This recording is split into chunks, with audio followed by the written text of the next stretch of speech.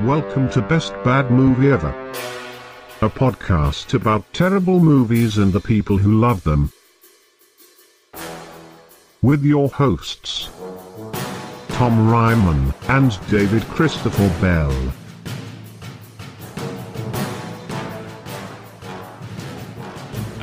I guess we should just get started. I barely remember how this goes. Hello, everyone. Hello. Welcome to another episode of Best Bad Movie Ever, the show about terrible films and the people who love them. I'm your co-host, Tom Ryman. I'm your other co-host, David Bell. I think, yeah, that sounds right to me. It sounds correct. That sounds usually like the name that is said after I say my name. Yeah, usually. Generally. A lot. Most A of the lot of time. times. Most of the episodes. Uh-huh. You go. Third person. Hi, Rivers Langley here. How's it going? Hi, Good. Rivers Langley. We apologize. It's all good. No, I don't. I specifically do not. Okay. Dave I can do what he apologize. wants. Welcome to the show. Thank you for being on. Thank you for having me. How are you? How are things? You know, fine. I'm all vaxxed up, looking for someone to breathe on. So thank you Nice. for. Oh, Samesies. Yeah, you guys are coursing with invulnerable juice. I'm getting my second dose this week. Oh, congrats! That's Thanks. awesome. Yeah, I'm looking forward to being indestructible. Yeah, and the best part is, even though I'm all vaxxed up, I still get to dress like a badass when I go to the bank. I get to I get to look like I'm robbing the place. They don't know my intentions. Oh, yeah. Fuck you, bank. I might be evil. You never know. Yep. No, only one way to find out, you know? Yeah, They gotta test wait me. and see. Yeah. The movie that we're here to talk about is. Why don't you tell us what we're here? Why we're here today? Yeah, the movie is called Killjoy 2, Deliverance from Evil.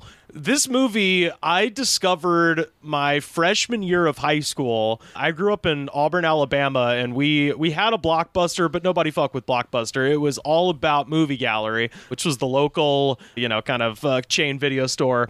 And I remember we'd go to Movie Gallery and just, look for movies that looked cool and then rent them. So you And settled on this, huh? well, no, but that's the thing is this was a turning point in, my friends and I's video ritual is in terms of selection is because we always used to look, rent things that looked like, oh, this is going to be great. And, hit or miss. Sometimes it was Jason Goes to Hell, but in this case, I saw this movie and it looked so profoundly stupid on the front that I was like, well, we gotta rent this thing. And honestly, this may have been the first. I mean, there's probably others that happened before this, but in my memory, this was the first time that me and my friends ever MST3K'd a movie. You know what I mean? Like we rented a movie because it looked dumb with the intention of watching it and making fun of it.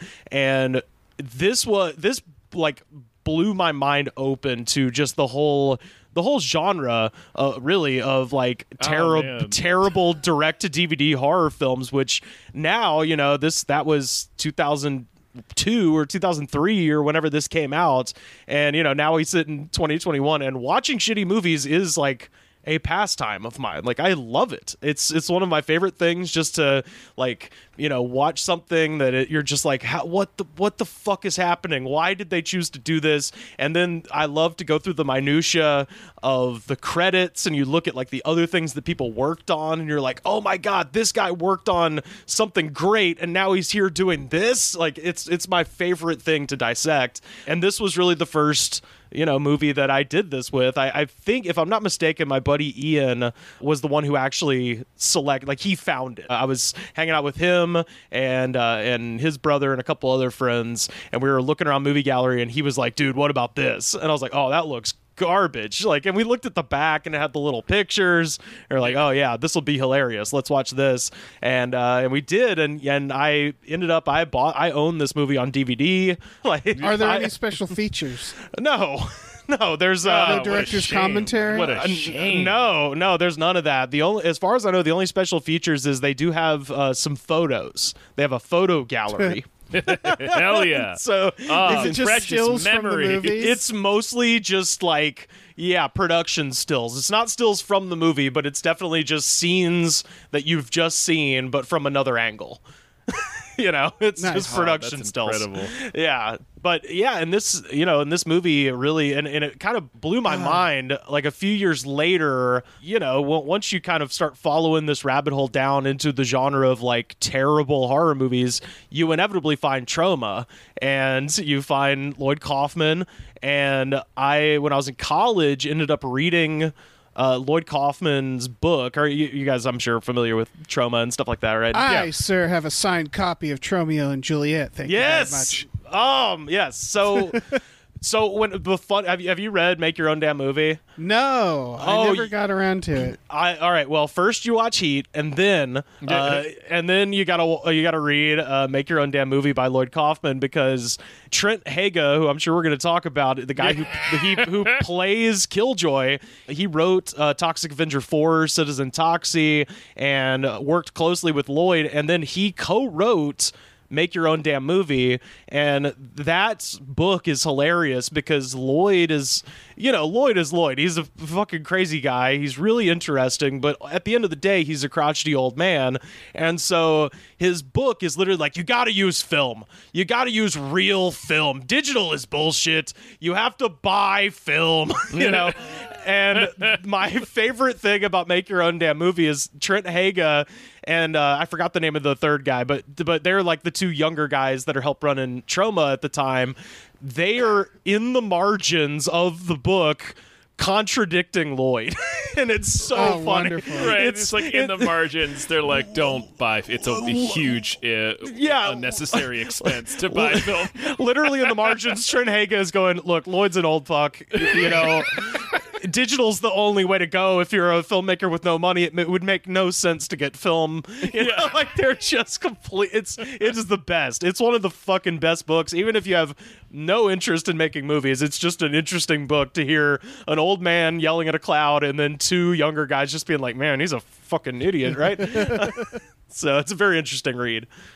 And that's fascinating to me. The concept of like discovering that watching a terrible movie is a viable group activity, because that's like most of what I do with my friends. Right. It's like always been that. When did you start that? Because I feel like you middle school, right? It was See, a long time ago. Like I can't remember the first movie we did that with. Yeah, well, that's because this was like my freshman year, and I feel like like around that time, like between the ages of like 13 and 15, that is an activity that you either discover at that time and do forever, or you just for some reason don't do it, and then you're one of those people who's just like, why are you wasting your fucking time with this? And you just can't understand. It's like, getting into fish or something. If it doesn't happen when you're 15, it's not going to happen, If you would, Rivers, I wonder if you would humor us with a brief plot description of Killjoy 2: Deliverance from Evil, with that subhead, by the way. I don't. Well, it's I really need to know how that connects to the events of the film. Well, it's because they're in like evil redneck territory, right? So it's supposed to be like a little reference to the film Deliverance. Yeah, well, are they in evil redneck territory, or they break into someone's house? Yeah, 100%. Yeah, that's the best. It's one of my favorite things about movies like this and movies like The Room and all of that kind of the classic like bad movies is like most of the time the character's motivation is wrong. Like you're like you're like, no, you're the bad guy here. Right. 100% you are the villain of this film. All right, so the best way to describe this movie, it stars a bunch of people in their 30s who are, I think, supposed to be teenagers. They keep referring to them as kids. As kids, they are supposed to be teenagers. There is nary discuss this. There is nary a child in this film, but they keep referring to them as kids, and everyone in this movie is straight up thank God 35. for that. Yes, thank God there's no children in this film. It's like, I mean, obviously these are like people, the director's friends or something. I would assume, like, I can't imagine these people being cast in any way. It just has to be like, some kind of situation where it's like, okay, well, we would like to have kids, but it's too expensive to hire actual kids. All the 18-year-olds we know have goatees, so that won't work. So I guess we're just going to have a bunch of adults and then just keep referring to them as kids. But yeah, so I mean, I wrote down, let's see, five pages of notes. So I'll go into detail as we go. I'll try to give the shortest description that I can.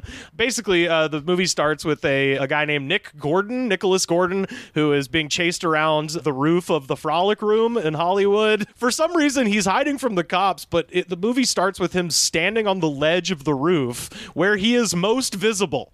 I've never really had to run from the cops, but I'd imagine I would try to make myself small and in a, somewhere where people couldn't see me. I wouldn't stand on top of the Pantages Theater in downtown Hollywood. He does that, and he gets busted by these two cops who plant drugs on him.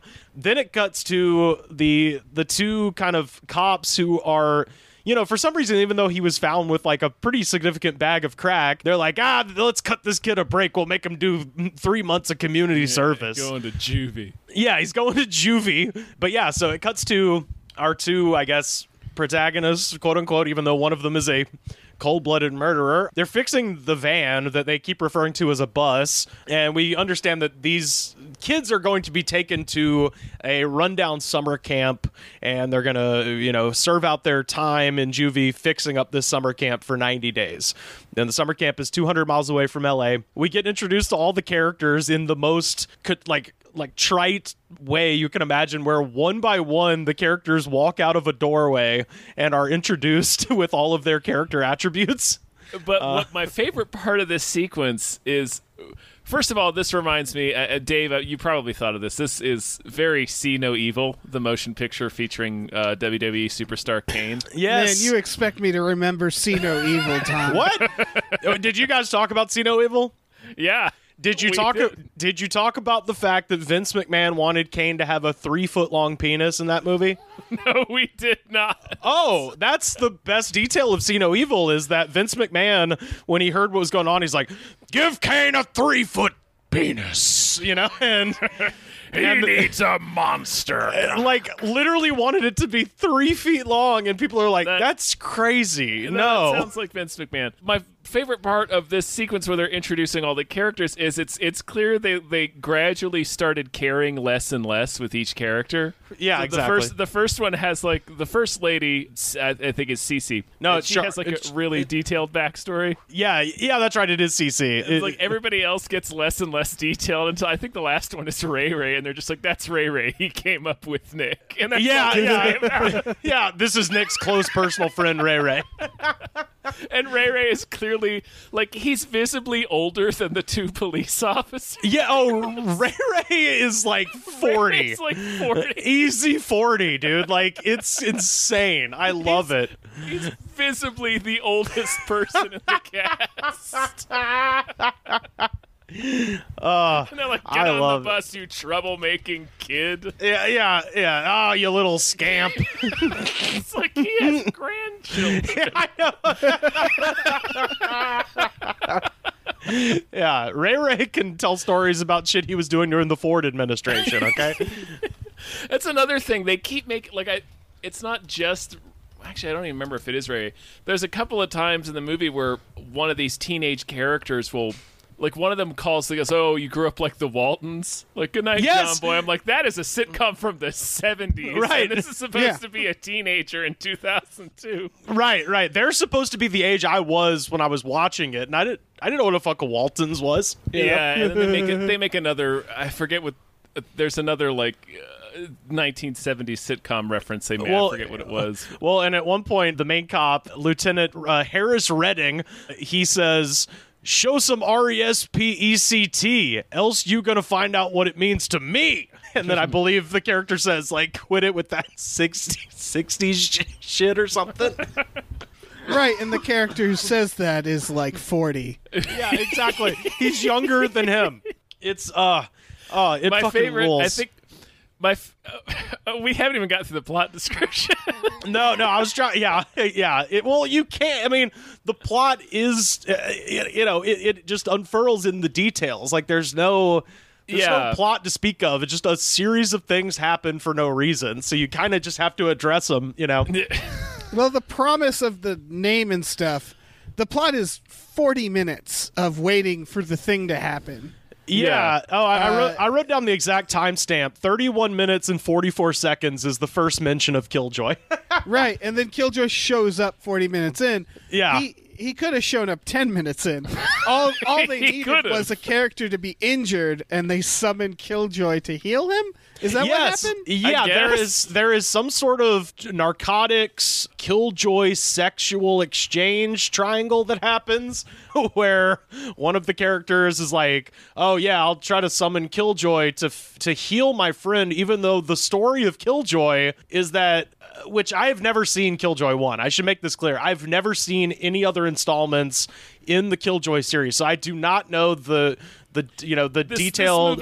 This movie doesn't exactly encourage you to dive into the Killjoy franchise. I didn't feel like I needed to watch the first one. No, I never. Well, I'm the same. You know, there's a lot of great, you know, sequels that just they're just works on their own. Like I have seen Bad Boys 1, but I didn't need to. You know, Bad Boys 2 is everything, and I feel like this is sort of the same thing. They have this exchange where, first they tell the story of Killjoy, which I assume is the plot of Killjoy 1, but I have no proof of this, where a guy gets killed by a gang, and then Killjoy brings him back to life so that he can kill the gang. And then they're like, oh, but the thing is, he thought he controlled Killjoy, but Killjoy controlled him. And then that part never happens beyond, I guess, the fact that Killjoy makes you kill yourself is kind of his thing.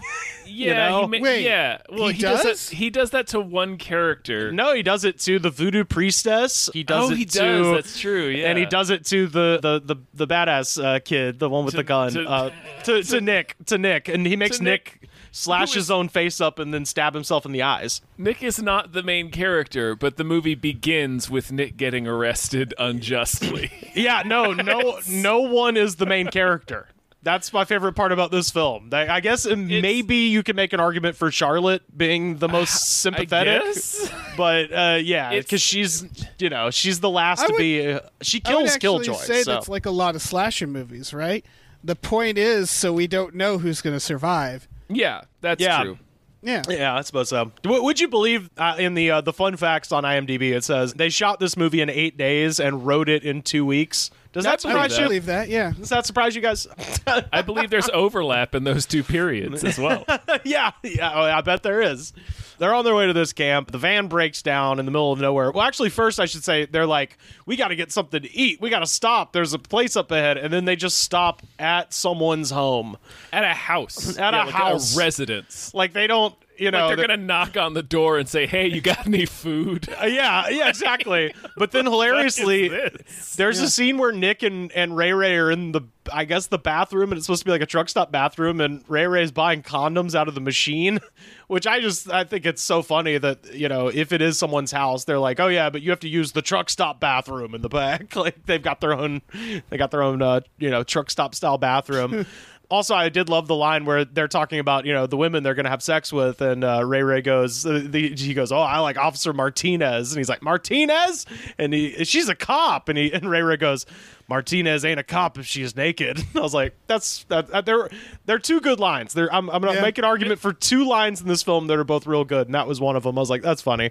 There are several incredible lines, but but they continue on their merry way towards this camp, and then they break down. They decide all of the men are going to go for help, not by walking down the road they've been driving on, but instead to veer off the road rather, onto a hiking trail into the woods, which is not where help is.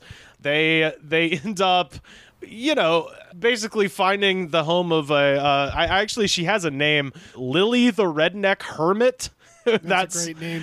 And I don't know if you guys, you know, found this in your research. That woman who plays Lily is the director of the film, Tammy Sutton. It's a little cameo. Suddenly falls into place. No, sorry, I said the redneck hermit. Lily the hillbilly hermit is her name. But they go to her house because they're just looking for a phone, and they knock on the door, no one answers. And so after the main cop leaves to go try to get help, that's when Ray Ray decides to just break into this person's house, and then she, 100% within her rights, shoots him with a shotgun. Absolutely legal, as far as I know.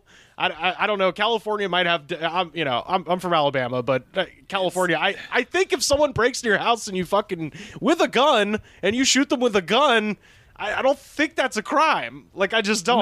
No, Yeah. you're perfectly within. Yeah, you're 100% within your rights. Yeah, like you might feel bad afterwards that you killed somebody, but like, Yeah, there's. it's not She necessarily. It's not necessarily what I would have done, but it's like you can't really. It's like, well, What did you think? It's a you wandered into a tiny shack in the middle of the woods and it's locked and you Yeah. broke in. It's like, Yeah, and then she rightfully shot you with a shotgun. and that sequence is like so hilariously filmed. Yeah. Oh, there's it's too felt much. like- Too much light in this movie. Everything is so well lit where you're like, this is barely like, and there's so many, that woman is terrified of a handheld. Like, it is all tripod shots, crazy well lit at huge wide angles so you can see everything, including the killer clown, which is, that was the part where I remember being 15 years old and just dying when Killjoy shows up for the first time, because it's like this thing of like, you look at the progress bar, you see how much longer is left in the movie, and you're like, this is it, this is the Yeah. whole time now. We're just stuck with this now. This You get is to the thing. There's a point you get to in this film where you seriously start wondering, is there going to be a killer clown? Right, right. It's good. So the last this sequence, this is the part of the movie where I really lost my mind and Yeah. was just like, all right, this is like, it's after she kills Ray Ray and she comes out and is pointing her gun at the other quote unquote teenagers. The cop comes up behind her and shoots her dead in the back. Yeah. With, Or like- no. He shoots her in the face. Oh, right, that's right. He Shoots her in the face. eye. Yeah. But he comes up with he whips out like the tiniest little like an international man of mystery handgun to shoot this lady. yeah. And then we never see that tiny spy handgun again. Yeah. Well, and he shoots her, and do you remember the line he says when he, He shoots says, her? "Don't fuck with my kid." Don't fuck with my Right. kids. And then it just cuts to a bunch of 40-year-olds like, yeah, you did the They right thing. broke into her house. Yeah, exactly. It's It's this like these are kids that are supposed to be in your supervision. Yeah, exactly. Oh, the other line I was going to say that's great is that, they were coming up on this woman's like, crazy fucked up redneck house, and one of the I think it might be the militant guy, the guy who says he's there to Eddie, who they He's my favorite character. Yeah, Eddie is the only one where I'm like, yeah, he should have lived. They call him a crusader for the African American people at the beginning. They also reference him in the song that plays over the credits that I definitely want to talk about in a minute. Yeah, we're going to talk about that. Yeah, so Eddie says the best line in the whole movie, and like a line that I'd forgotten about and I kind of want to steal because it's perfect, where he says, "Not all the sheets stay on the bed out here." And I was like, that's a great way to put things. Solid line, yeah. Yeah, I was like, man, I would use that in, I'm adding that to my lexicon. The reason Eddie is my favorite character is because this actor, his facial expression never changes, and he delivers every line the exact same way. Right, which is crucial for an actor.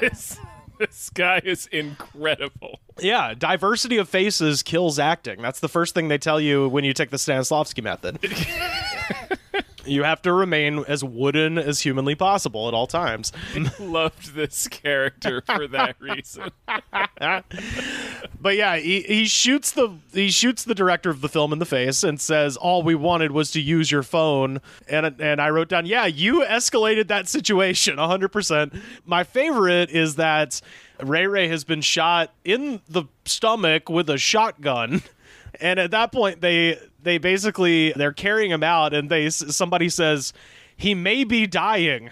And I'm like, yeah, that's a pretty safe bet. He stays alive for a surprisingly long amount of time. Kind of an alarming amount of time. Yeah, but then dies off screen for some reason, where they just waste an opportunity to have an emotional moment where Nick just goes, "I'm going to say goodbye to my partner," and then they don't do that. Nick at one point says, because they're wondering what to do with Ray Ray, and I wonder if you guys caught this line, because this is the first time I'd caught it, where he says, "We need medical help. We need some guns. We need the Air Force. We need the S1Ws." Which, you guys know about the S1Ws? No. So the S1Ws, it stands for Security of the First World. Those are the guys that wear berets and sunglasses and stand behind Public Enemy at their shows and like salute and do fucking like military steps and shit. That's who that is. So I was like, that's funny awesome. joke. I was like, that's a Public Enemy reference. I was like, that's kind of a funny joke. And I would have enjoyed those guys in this film. Oh, if they just showed up, that would rule with Chuck D and Flavor Flav and you know, I mean, I think Professor Griff was out of the band at the time because he said some terrible things about the Jewish people, but the rest of the gang could be there. Also we get a great line, "Damn these woods!" It's great. And so they're walking, looking for help. They're dragging they go back to the van, and now the whole gang is back together, the whole mystery gang, and they're dragging Ray Ray through the woods, and they see another light in the woods. And at that point, Nick says, "I'm not walking into another ambush." And I'm like, "You ambushed her." You 100% ambushed the last person. Instead, he's like, "I'm not walking into another ambush." And then they proceed to do the same thing where they break into this other house where they meet Kaja Bozo, which is her name, which is, fun. And she is a voodoo priestess. You know how they have those voodoo swamp queens out in Malibu Canyon State Park. I kept thinking about where this was supposed to be. I'm like, are they in Thousand Oaks? Like, where is this supposed to be? They definitely filmed the driving sequence, which was, one of many instances of padding out this film for time, where they're driving. That's 100% Malibu Canyon Road, like that goes between Calabasas and Malibu. I think they're supposed to be in like, Pyramid Lake or like Angeles National Forest somewhere, but like, it's just bizarre because you're like, what? Why is there a swamp witch living? Yeah, why is there a voodoo priestess? Yeah, now living out here? Maybe if it's Topanga Canyon, there do be witches in Topanga Canyon, but unless that's the only place, and that's not far enough away for how much driving they did. Yeah, so we meet her, and she basically says, that she can help the friends, and at that point we get our first mention of Killjoy, where they say what I talked about, where he tried to, he raised a guy from the dead to kill a gang. And then we get the incredible revelation that Cece, her grandmother, was into voodoo, and she knows how to get Killjoy. She knows how to bring Killjoy back to hopefully help Ray Ray, even though there's no indication that Killjoy helps anybody ever. Is he going to show up with a first aid kit? Yeah. What is... Listen, what did they expect Killjoy to do? Is a certified paramedic. Yeah. Well, so this is like the twist that I thought of while watching this, that I was like, that's how you circled this square, is that if the whole point is to bring back Killjoy to help Ray Ray, the movie obviously needs to end the same way it ended, except at that point, Killjoy did bring back Ray Ray, and now they have to fight evil Ray Ray. You know what I mean? Like, I thought Killjoy was gonna like inhabit Ray Ray, and that's not what happened. And that's not what happened. But in that case, you have to keep Nick alive so that he has to kill his best friend, and then you get some dramatic tension. Like, 8 days it took him to write this script. Or sorry, 2 weeks. 2 weeks on the script, 8 days to shoot. My bad. 8 days to capture this masterpiece on film. Yeah. So Cece and Nick are sitting outside, and Nick says, "Are you thinking what I'm thinking?"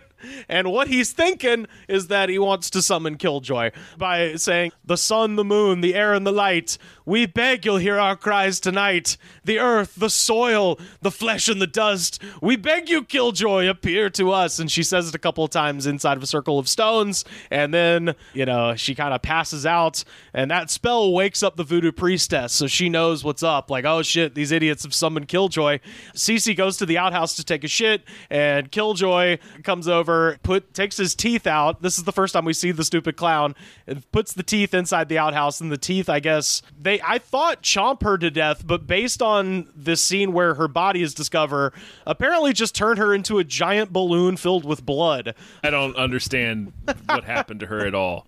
Yeah. We need to point out that they didn't The voodoo priestess that they run into in the woods doesn't summon Killjoy. It's Cece. It's one of the people that's already in their group. So they didn't need to meet the voodoo priestess in order for Killjoy to show up. And furthermore, she is incidental. And she sucks at killing Killjoy. She doesn't do anything. She's no good at any of the things that you think she's going to be good at. Completely pointless character. Yeah, Cece brings Killjoy. Charlotte kills Killjoy. The voodoo priestess, incidental to the plot of the film. She could have been anything. She didn't have to be a voodoo priestess. She's exposition, so she could have been a book. Yeah, like, but they could have. But Cece was the one that told the story of Killjoy. That's true. She's not even that.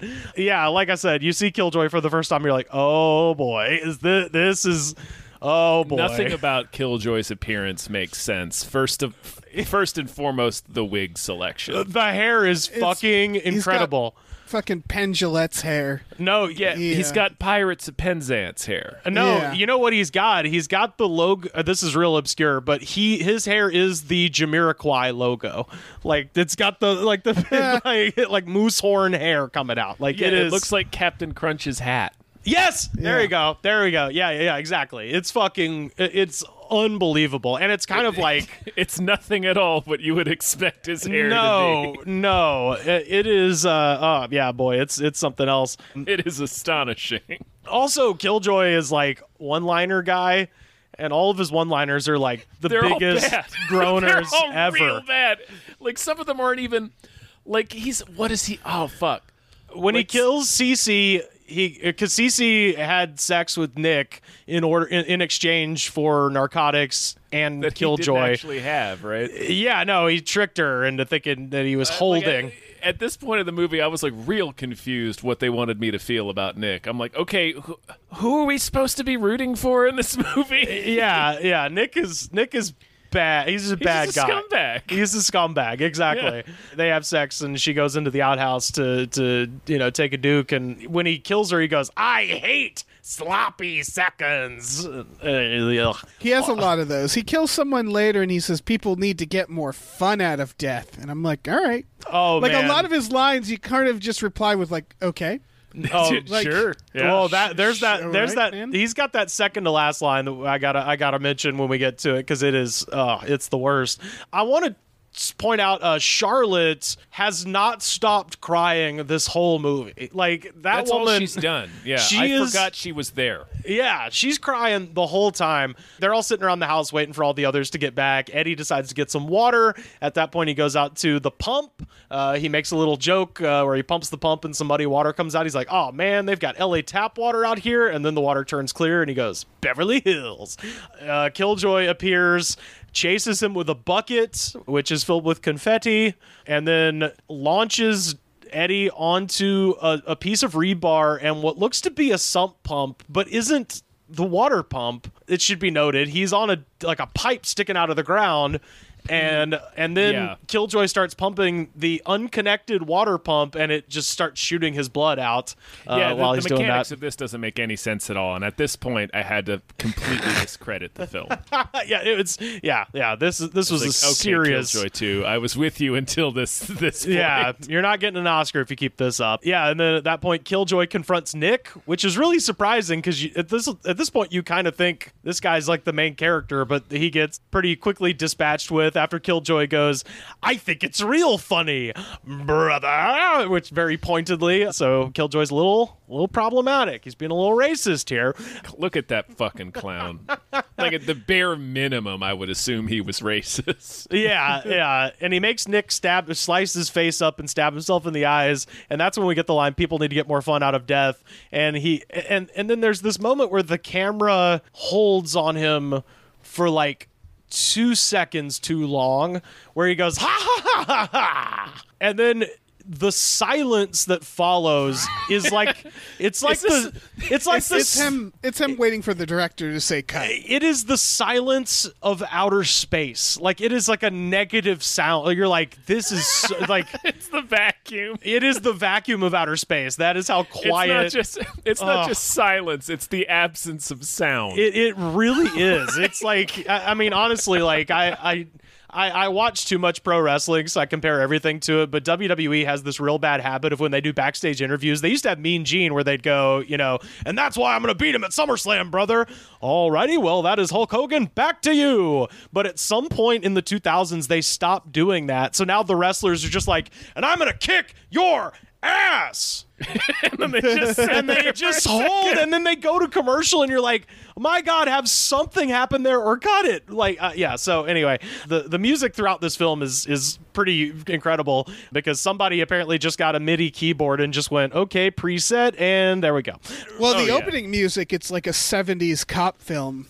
Just for the opening. That's true. The music inside the Voodoo Priestess's house has this sound that keeps happening that literally sounds like a cell phone on vibrate sitting on a table. Like, you're just, like, watching it, and, like, I thought my phone was going off because it'll just go, like,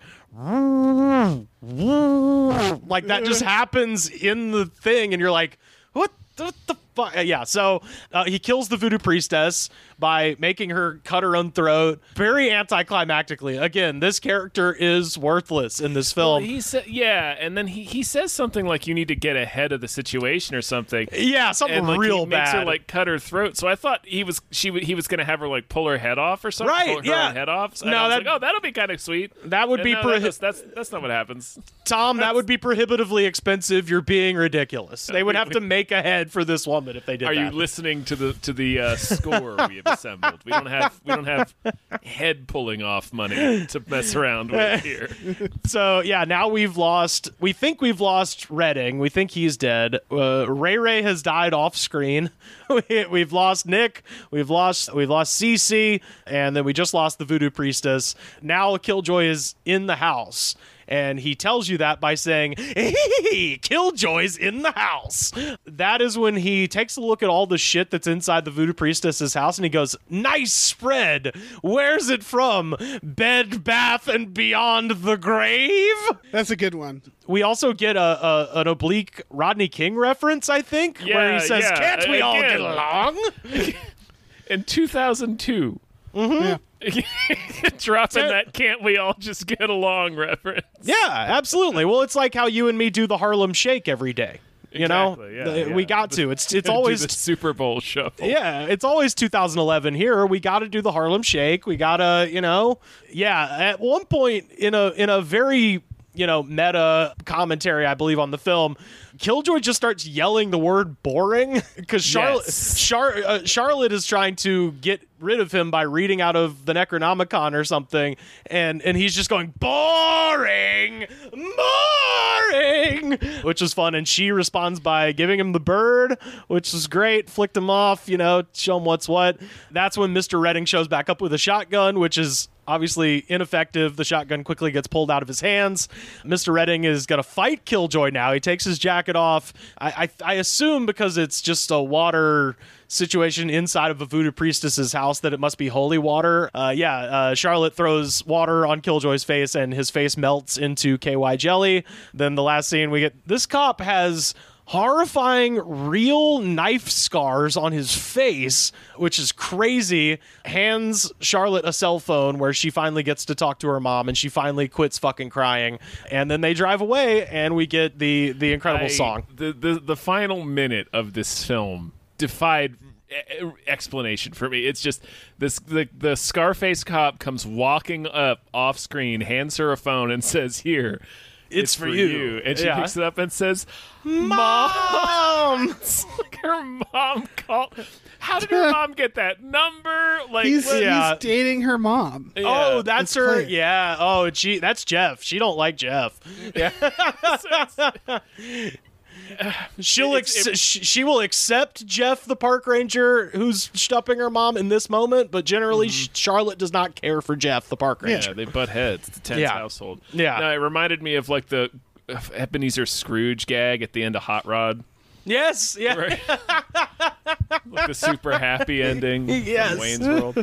And then like less than a minute after, like her mom just calls in to the horror movie. Less than a minute after that happens, they're all walking out to the SUV and then the end credits song starts and it's like this hip hop beat and then somebody says Killjoy.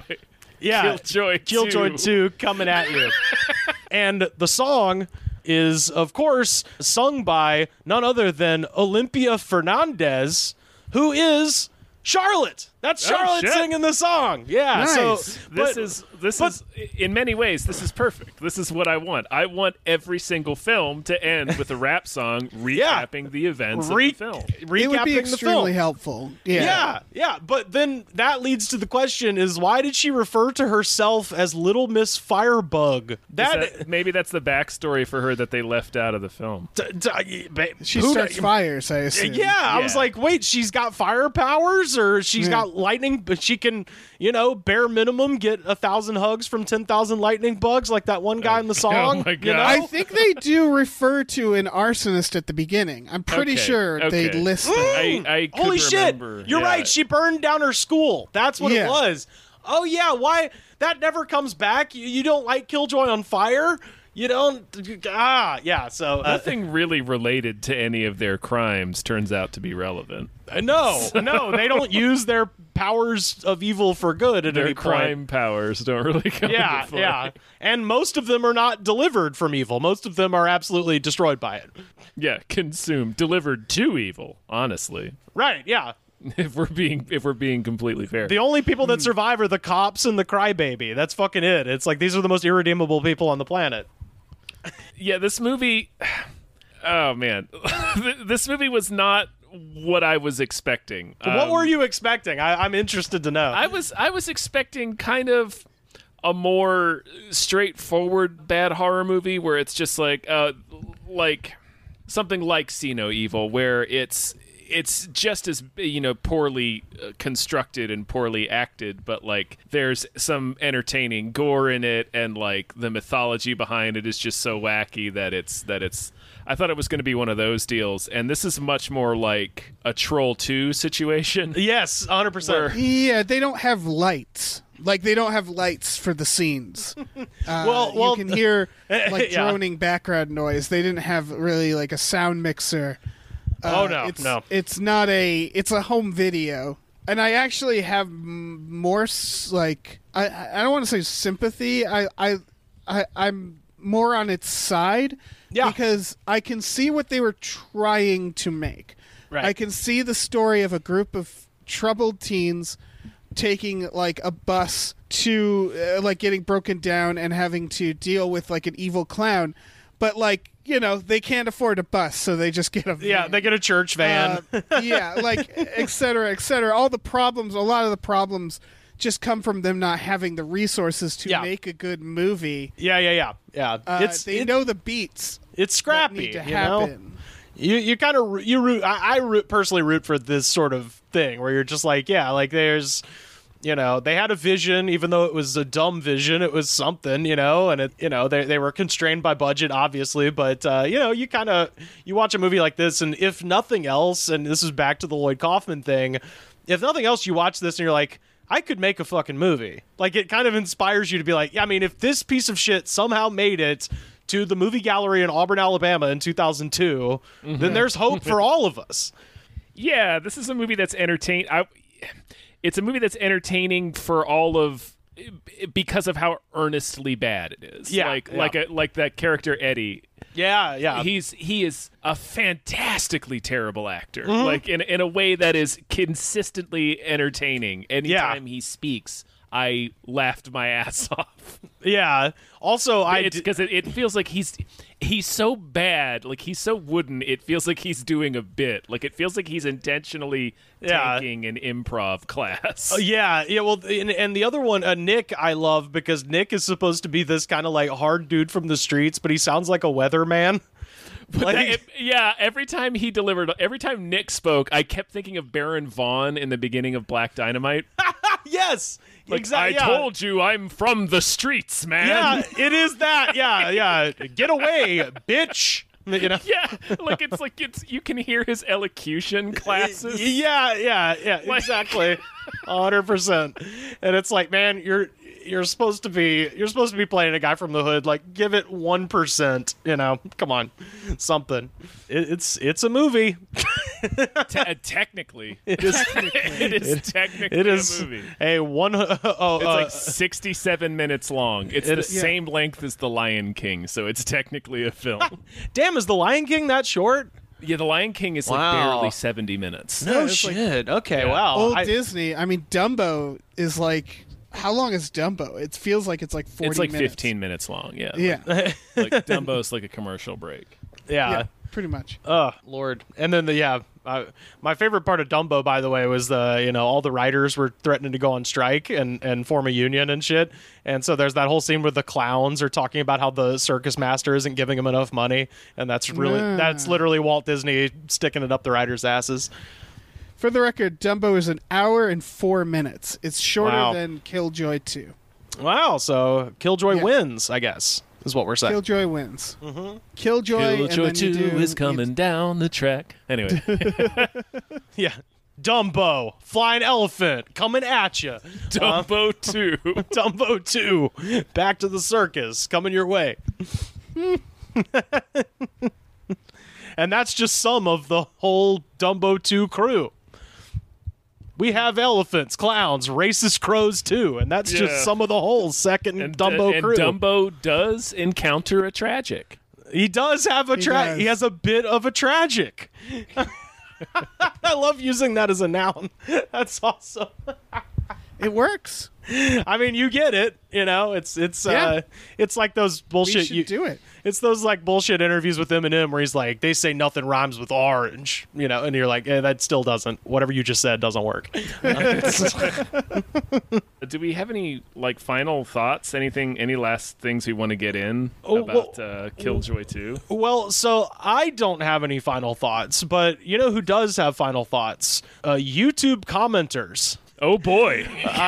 So I've gotten in this bad habit because I on my podcast, The Goods from the Woods, we like to cover basically like really, our last segment of most of the episodes is called the Jam of the Day, where we'll find, a song like my criteria is like I like to find a song where the person listening is an idiot and thinks the song is about them. That's so like a good example is like we picked like Born to Be Wild because that's like the boomer anthem of like a guy I could be on my fucking hog and liberals are stupid. So it's fun to go in the comments, and now I've just gotten addicted to it. I'm like, all right, I got to know what the people are saying about anything I watch. And Yeah. I didn't go to the actual movie on YouTube. I went because I watched it on Tubi, which does not have a comment section. The comment section is not to be. Real oversight. TV. Yeah, so I did go to the YouTube comments of one of the previews of Killjoy 2. I got 4 of them. So this is what the people are saying, the real people. Antonio Matthews from 1 year ago. I rather watch an anteater than watch this movie again. I mean, Okay. I mean, I think. yeah. Yeah. Anteaters are the worst animals, so I get what they're saying. Well, the thing is, it worked on me because then I indeed was like, what am I missing about anteaters? And I Yeah, did watch a now I little yeah. national. They have National Geographic channel on YouTube, and I did watch a little like 5-minute thing on anteaters. So I was like, yeah, they're pretty cool. Let's go to the next one. KG Mullis from 5 years ago. Normally, I hate clowns. I'm as the dead for them, but I like this one. How strange it sounds. All right. It just sounds like a guy. Yeah. It just sounds like a man. It sounds like a man dressed like a clown. It sounds like a man doing a bad Jack Nicholson from Batman 1989. I'm such a gentleman from 6 years ago. Can't believe I used to get scared off this. Okay, I can't believe that either. I'm such a gentleman. I refuse to believe that. Yes. Mm-hmm. And finally, The Predator. I didn't know we had a celebrity in this. The Predator. Oh, shit. All right. From 3 years ago. He is one creepy looking clown. Sure. Yep. Yeah. And that's what can't argue with that. that is what the people are thinking. So you were asking me what I'm thinking. It's not about me. It's about the people. That's So what it's the mixed. people. Yeah. People are kind of like, this was a movie, which is what I'm kind of like. But it was an important stepping stone for me to the larger world of sitting around and drinking shitty beer and watching dumb movies and laughing at them with your friends, which is one of the funnest activities you can do. So Yeah, honestly, For it's sure. what, it's Yeah. it's why we exist. yeah, exactly. Yeah, that's the whole premise of this podcast. So yeah, it got me in the mental headspace of when I was 15 of just being like, my favorite thing to do is watch dumb shit and laugh at it. And this one, like I said, man, when I was 15, you don't have the context for something like The Room or Troll 2, or like the kind of classics of the terrible movie genres like this. So this was a really good stepping stone, because I do remember this movie ended and we're all expecting like a classic horror ending where, the guy's in the rowboat and then Jason pops up and grabs the boat at the end or something. And so we're like, all right, we're about to see Killjoy one more time. And then it just goes to credits and we just started laughing our fucking asses off. And I was like, I think I laughed for like 5 minutes straight at the end of this film. What the fuck happened? Killjoy gets Is- gone and stays gone. Is there a Killjoy 3? Oh yeah. Oh, yeah, there is not just a Killjoy 3. I think there's a 3, 4, and maybe a 5, too. Let's see. Wow. Yeah, and what's funny is, I don't know if y'all looked at, the fun facts on IMDb. Trent Haga has expressed that he is embarrassed by his involvement with this movie, saying the only good thing was the makeup. Despite this, however, he returned as Killjoy in all of the subsequent sequels. Yeah, because he likes money. It does he? Killjoy 4 is titled Killjoy Goes to Hell. Yeah. Very original. Yeah. Very original. Yeah, absolutely. There's also a sequel to that called Killjoy's Psycho Circus. Yeah, the fact that the most litigious piece of shit of all time, Gene Simmons, didn't try to yeah. fucking pull the plug on that is crazy. Maybe Yeah. it's a crossover with Kiss. Shit. I mean, they have been involved with stupider things, so I wouldn't put it past Kiss. Psycho Circus. Yeah. For According- instance. According to this, it was released alongside another film, and I don't know what that means. The other film being Evil Bong High 5.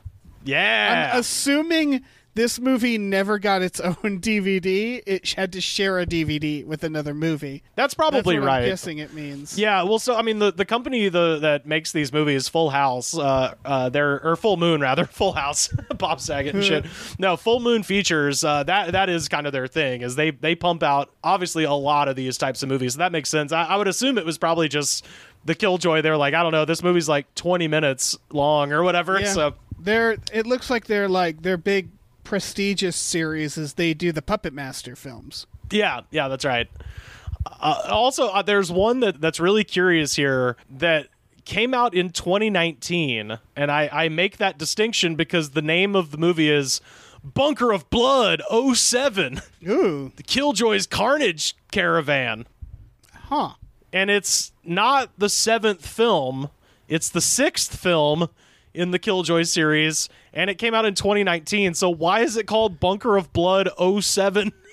Probably have Does it to watch it travel to in find out. time? Is it bunker number 7? Maybe. I just love that he goes back in time to 2007. That's a funny time to go back to. Just you're just running through the streets. Pull your money out of Bear Stearns. It's going down. You don't believe me? Lehman Brothers is fake. It's all fake.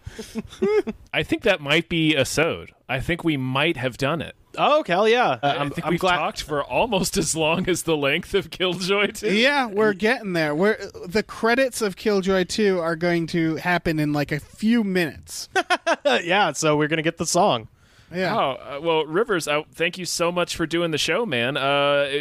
Is there anything you want to plug? What do you want to tell people? Thank you guys for having me. This was badass. Anytime you need me to come on and talk about a dumb movie, I am at your service. You can find me on Twitter and Instagram at Rivers Langley, and you can check out my podcast now more than ever, The Goods from the Woods. We started the show in 2013, so we've got a shitload of episodes to listen to, and we kind of started off as basically diving down into very, very specific minutia of pop culture. We have episodes about Garth Brooks' alter ego, Chris Gaines, that I can say I did more research for the Chris Gaines episode than I did for any history paper I wrote in college. It's way more important. It's it is much more significant event in human history. I am appointing myself the leading Chris Gaines expert in America. Right before the pandemic started, I did an episode that I'm so proud of about the time that a bunch of idiots kidnapped Frank Sinatra's son, and just hilarity ensued, and everything ended up fine. He lived to become a Trump supporter, so everything's cool.